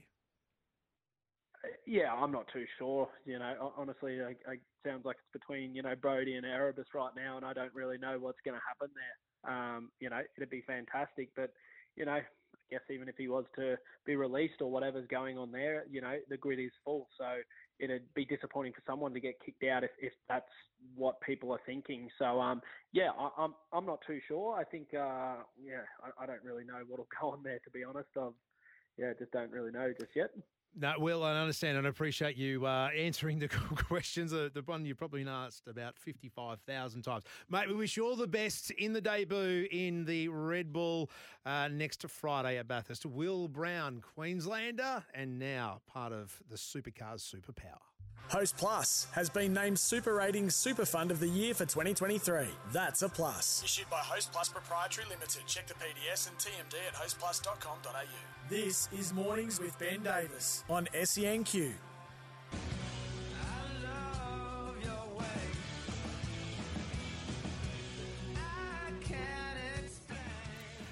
Double powder finger. I love it. Yes, love your way this Valentine's Day. The love of sport too. What I do love is the Waterloo Bay Hotel. They're hosting Saturdays now. One of their new private event venues, the Lulu Room. Starts this Saturday. Tickets $10 at the door. Each Saturday there'll be 4 original bands per night from 7 o'clock. Visit the Lulu Room Wynnum on Instagram and Facebook. Thank you for your company. The Bulls with some work to do. Marnus Labuschagne standing captain at the crease, 47 not out in the one-dayer against South Australia, 5 for 93 after 27 overs. Until next week, good luck, good hunting.